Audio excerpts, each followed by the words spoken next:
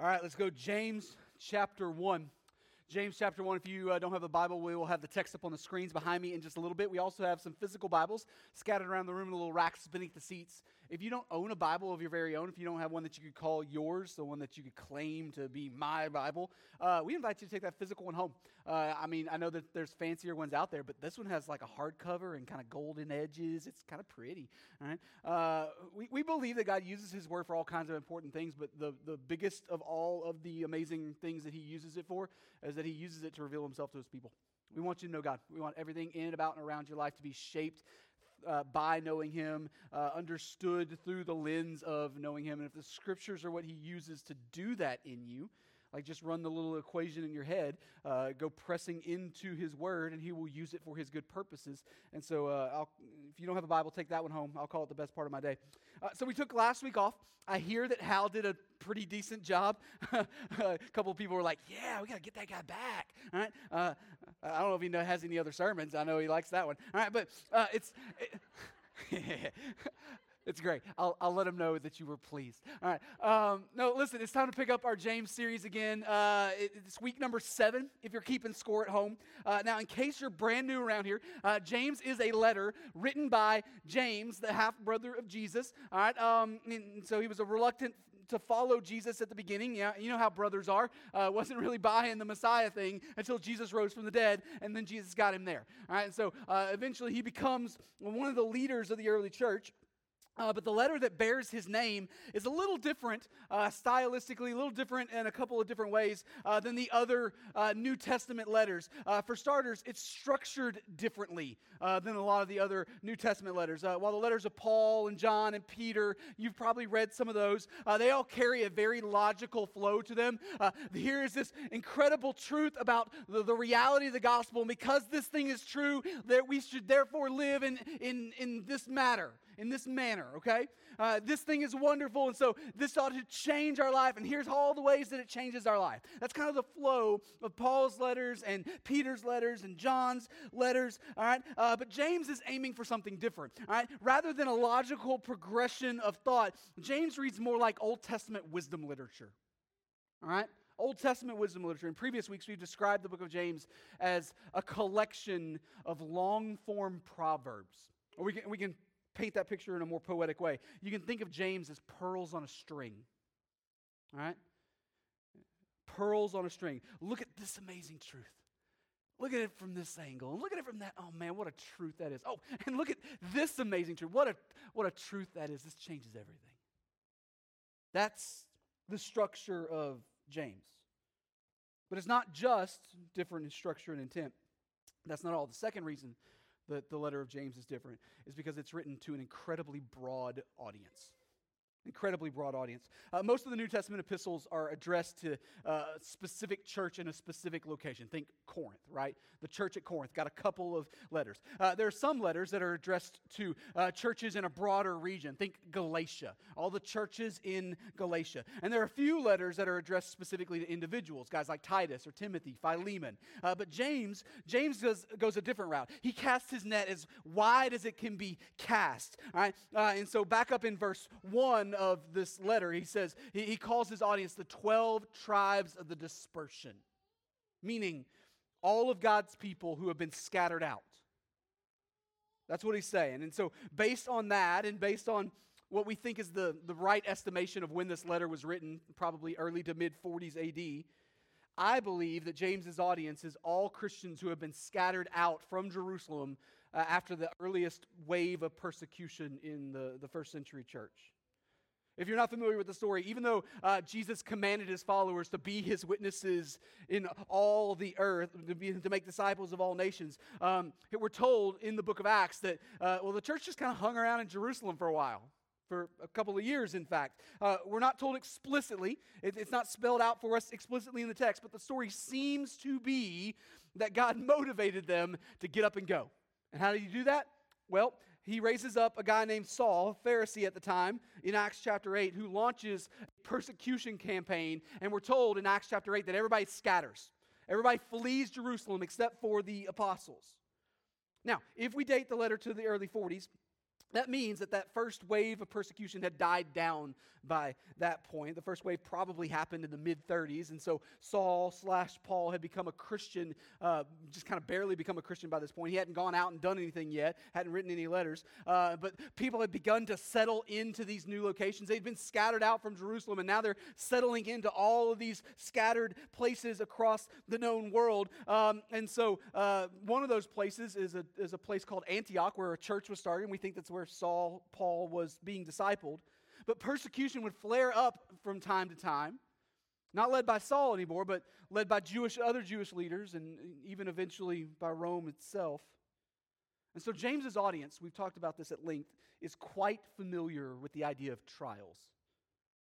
We tend to have a certain definition of trials in our life. Well, that's not wrong. It's not out of bounds. It's not incorrect or a bad definition of trials. But James's version of trials includes everything all the way up to literal persecution and murder. So it's a broad category. And James's audience is incredibly familiar with it. And so that reality was the platform of what we talked about through the first several weeks of this series. James calls them to see their trials, see the hardships in their lives and the pains in their life in a different way than what we're all naturally inclined to see them. He says to account of their trials as the fullness of joy, because they were both given by and used by God to grow you in good and necessary things. Chief among those good and necessary things is that they ultimately point you back to God's surpassing goodness and help you cling to Him when less eternal joys prove just how uneternal they are. That's the point. And that's where we left things off 2 weeks ago. Took a little break and now we're back. James had to attack the elephant in the room. He had to start off addressing that. And he's ready to move past that elephant, those trials now, and discuss other things that he wants his really broad audience to know. But remember, he may be on to other topics, but there's still an elephant in the room.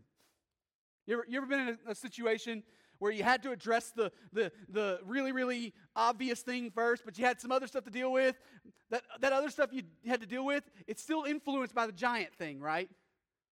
And so we're going to have to keep coming back to this idea that trials are a persistent reality, always hanging over the heads of James's audience.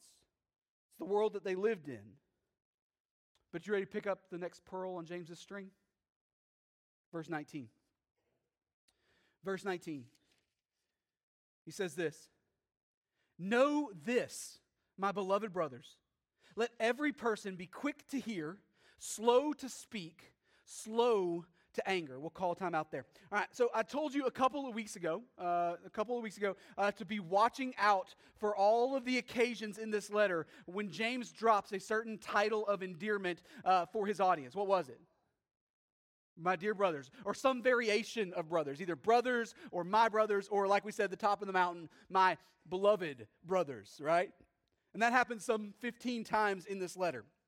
And I told you then that there's likely a couple of reasons, or reasons I can identify, that James continuously drops this term. The first one is that he's shrinking the gap that exists in their own minds between leaders and just the normal Christians. Right? That's a gap that we're all kind of guilty of falling into that rut of believing that there's a JV and a varsity level inside the church. And so the things he's calling his audience to, they're not some second tier level of righteousness. They're the natural things that ought to exist in all of God's people. Things that an authentic faith in Jesus should be bearing demonstrable fruit. The second reason James keeps calling them brothers is because, well, he's being very, very intentional to maintain a loving tone even as he launches into things that he's got to correct them about. Welcome to one of those moments. Say hello to one of those moments. We get our first little sense of this carefully measured tone out of James with the first two words of the sentence. Know this. Know this. Meaning, James is not offering a suggestion here. This is not a moment where he's saddling up next to his audience in a really friendly, gentle way and dropping a hint about something that maybe ought to consider. Hey, buddy, I see you struggling there. No, you're having a hard time. Has it ever crossed your mind to do it this way instead? That's not what James is aiming at here. No, immediately after James deals with the elephant in the room, he comes flying out of the gate and makes a grand declaration. know this. Lock this down. James states that there is a reality to the posture of God's people that is fundamentally different than the posture of everyone else in the room. And this reality is not up for debate. It's not subject to the circumstances going on around it. It's not something that can be picked up or put down again whenever, it's expedient socially or economically or politically. James says, let all of God's people understand this truth. This is who God's people are. That's what he says. Which means, church, a failure to walk in this posture is a repentance level failure. It's a repentance level failure. Not simply a personality quirk. Well, I'm going to take action first and ask questions later kind of guy. No. It's not something that we give mere lip service to. Give a little head nod to all the ideologues in the room and then go on about a more pragmatic plan.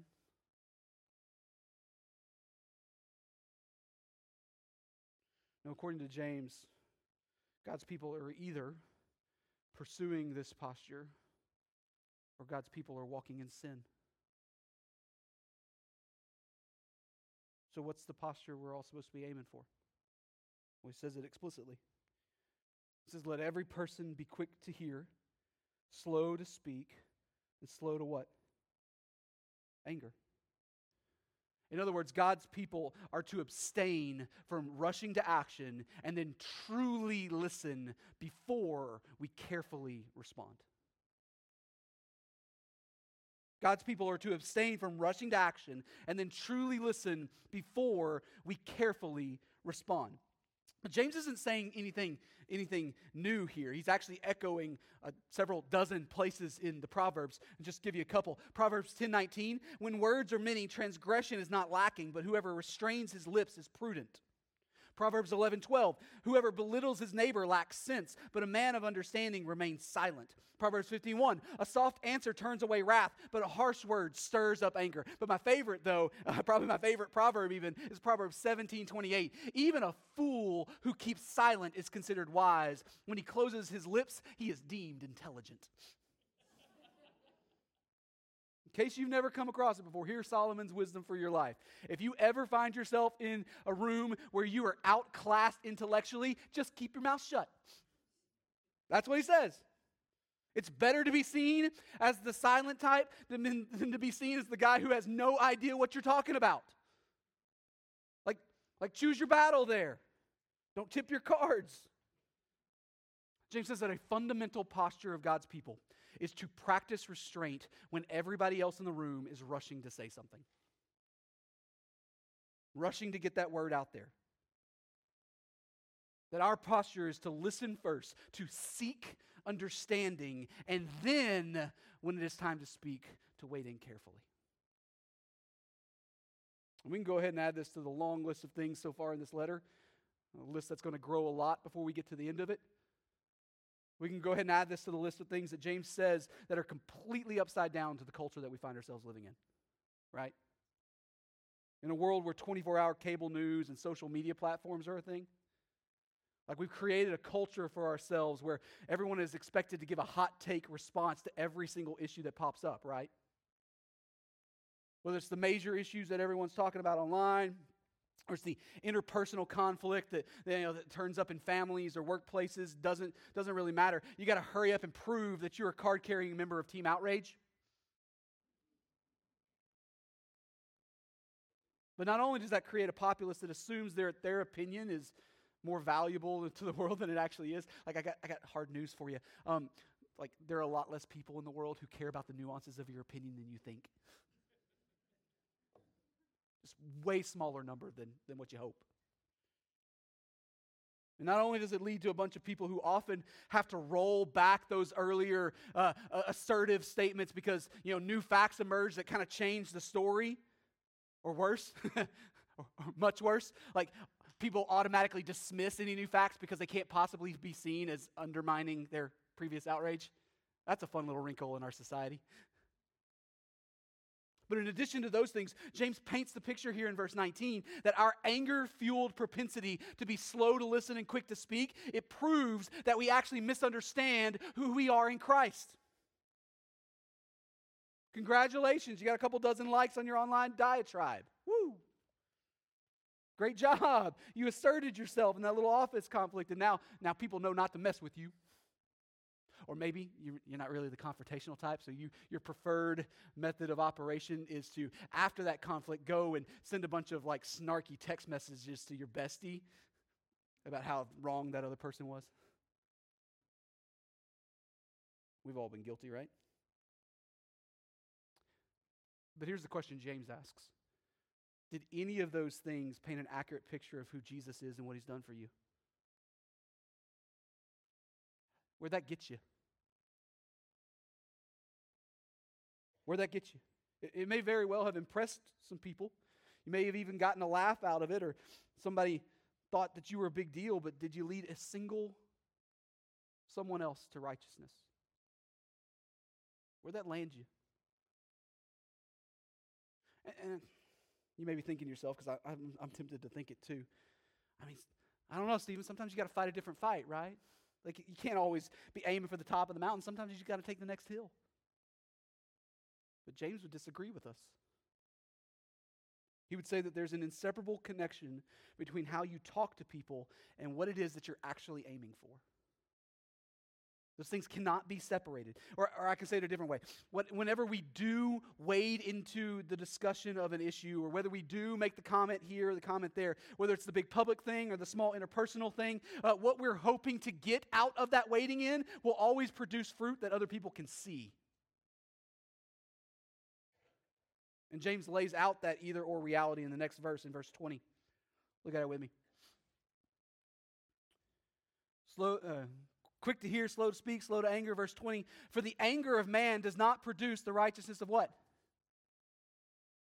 So James says that man-made anger does not, cannot, will not produce godly righteousness. Now, there have been some people throughout church history who have tried to look at James 1:20 here and argue that that anger is never in bounds for God's people.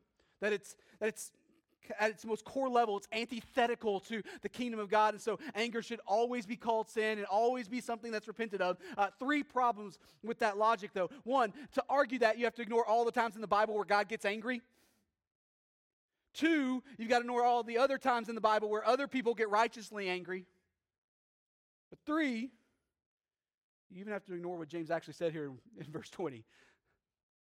James says the anger of man, which implies that there's a kind of anger that's external to man. And we talked about this reality here before at other times. There is such a thing as anger that does produce righteousness. And so how in the world do we tell the difference between the righteous kind and the unrighteous kind?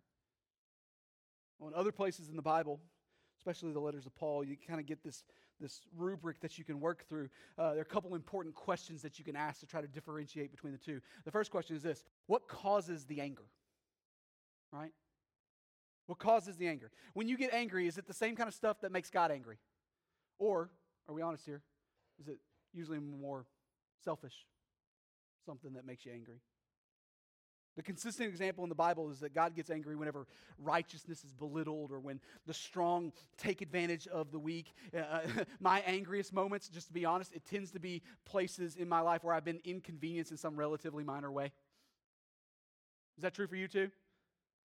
All right, I'm the only sinner here. All right. So where the anger comes from is oftentimes not a righteous place for me. But there's a second question that we can ask. Not only what causes the anger, but what does the anger cause to come out of you? What's the result of that? It's this backside question that James is focusing on here in verse 20. In the Bible, whenever God gets angry, things get fixed. Things get better. Sin is cast out, people get healed, and the glory of God's name is amplified. My man-made anger usually has the opposite result. I tend to break things. I tend to burn bridges. I tend to say the thing that shouldn't be said for no other reason at all but to score some kind of imaginary points. Again, only sinner in the room, I'm sure. See, the good version of anger comes out of righteousness and always leads to healing and deeper righteousness.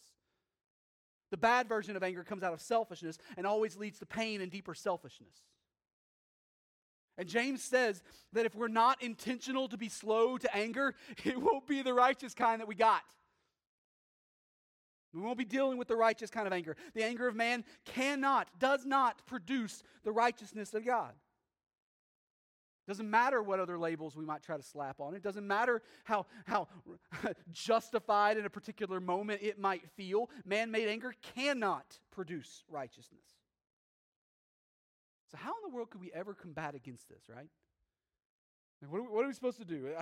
I mean, to read something like this and live in the world that we live in, doesn't it feel like we'll never get there? Any practical steps that we can take to help us continue maturing spiritually in this stuff? Things that will practically, actually change how we listen and speak to others. Things that will guard us from man-made unrighteous anger. Well, James seems to think that there are. He spells that out in verse 21. He says, therefore, that's good news if you're frustrated. Therefore, put away all filthiness and rampant wickedness, and receive with meekness the implanted word, which is able to save your souls. All right, so here's another moment, despite the folks that want to try to argue otherwise, here's another moment where James and Paul are saying very, very similar things. Incredibly similar things. I remember I told you early on in this series that there are some people who want to try to pit James and Paul against each other as if they're preaching different versions of the Gospels. And remember how I told you that it was incumbent upon me as we walked through this letter to prove that they're actually on the same team? Welcome to one of those moments. They're on the same team. What James says here in one verse is something that Paul spells out at length in multiple places. He spells it out in Romans. He spells it out in 1 Corinthians. It's a theme that's scattered all throughout the back half of Ephesians, both chapter 3 and chapter 4, but it's given its most acute attention in Colossians chapter 3. All right? Colossians chapter 3, verse 1, it says this, if then you have been raised with Christ, seek the things that are above, where Christ is, seated at the right hand of God. Set your minds on things that are above, not on things that are on earth. Skip down to verse 5. Put to death, therefore, what is earthly in you, sexual immorality, impurity, passion, evil desire, and covetousness, which is idolatry. Skip down to verse 8. But now you must put them all away, anger, wrath, malice, slander, and obscene talk from your mouth. Do not lie to one another, seeing that you have put off the old self with its practices, and have put on the new self, which is being renewed in knowledge after the image of its creator. Skip down to verse 12. Put on then, as God's chosen ones, holy and beloved, compassionate hearts, kindness, humility, meekness, and patience. Skip down to verse 16. Let the word of Christ dwell in you richly, teaching and admonishing one another in all wisdom. So I'll say it again for the people in the back. James and Paul are on the same team. They're on the same team. But what about later on in this letter? I think I remember James saying something about faith that's going to sound like it contradicts Paul. And what about that? Well, we'll talk about that when we get there. But before we get there, we need to lock in on the idea of just how incredibly consistent they are before we get to that moment, because it's going to affect how we read that moment. James tells his audience to put away all filthiness and rampant wickedness. So what in the world does that mean? All right, what is he actually saying? What does it mean to put those things away? It means to put them away. It means to put them away. Set it down and walk away from it. Distance yourself from it.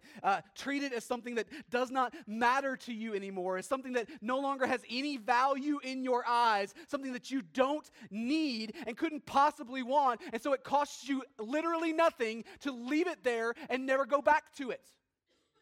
Just put it away.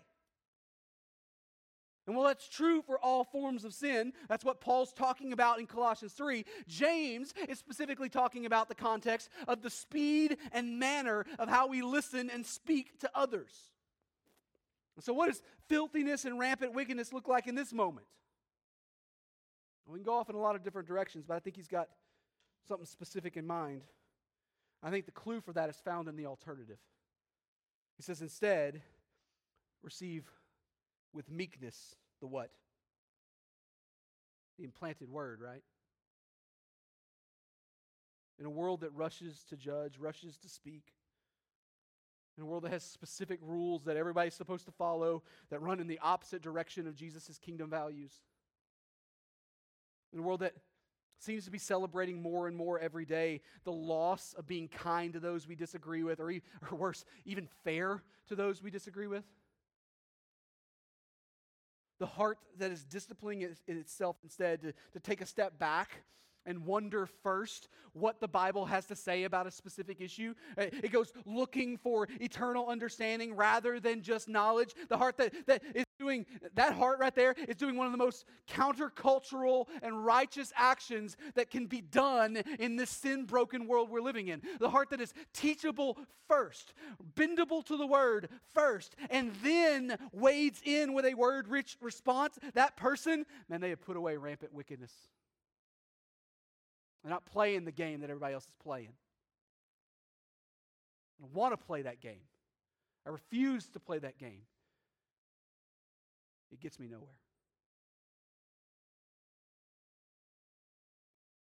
They are actively putting to death what is earthly in them, and they are letting the word of Christ dwell richly.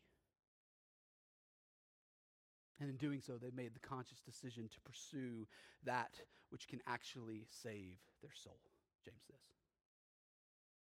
Hear me clearly. Being kind on the internet does not save someone. Being quick to listen and slow to speak does not make you righteous before the Lord.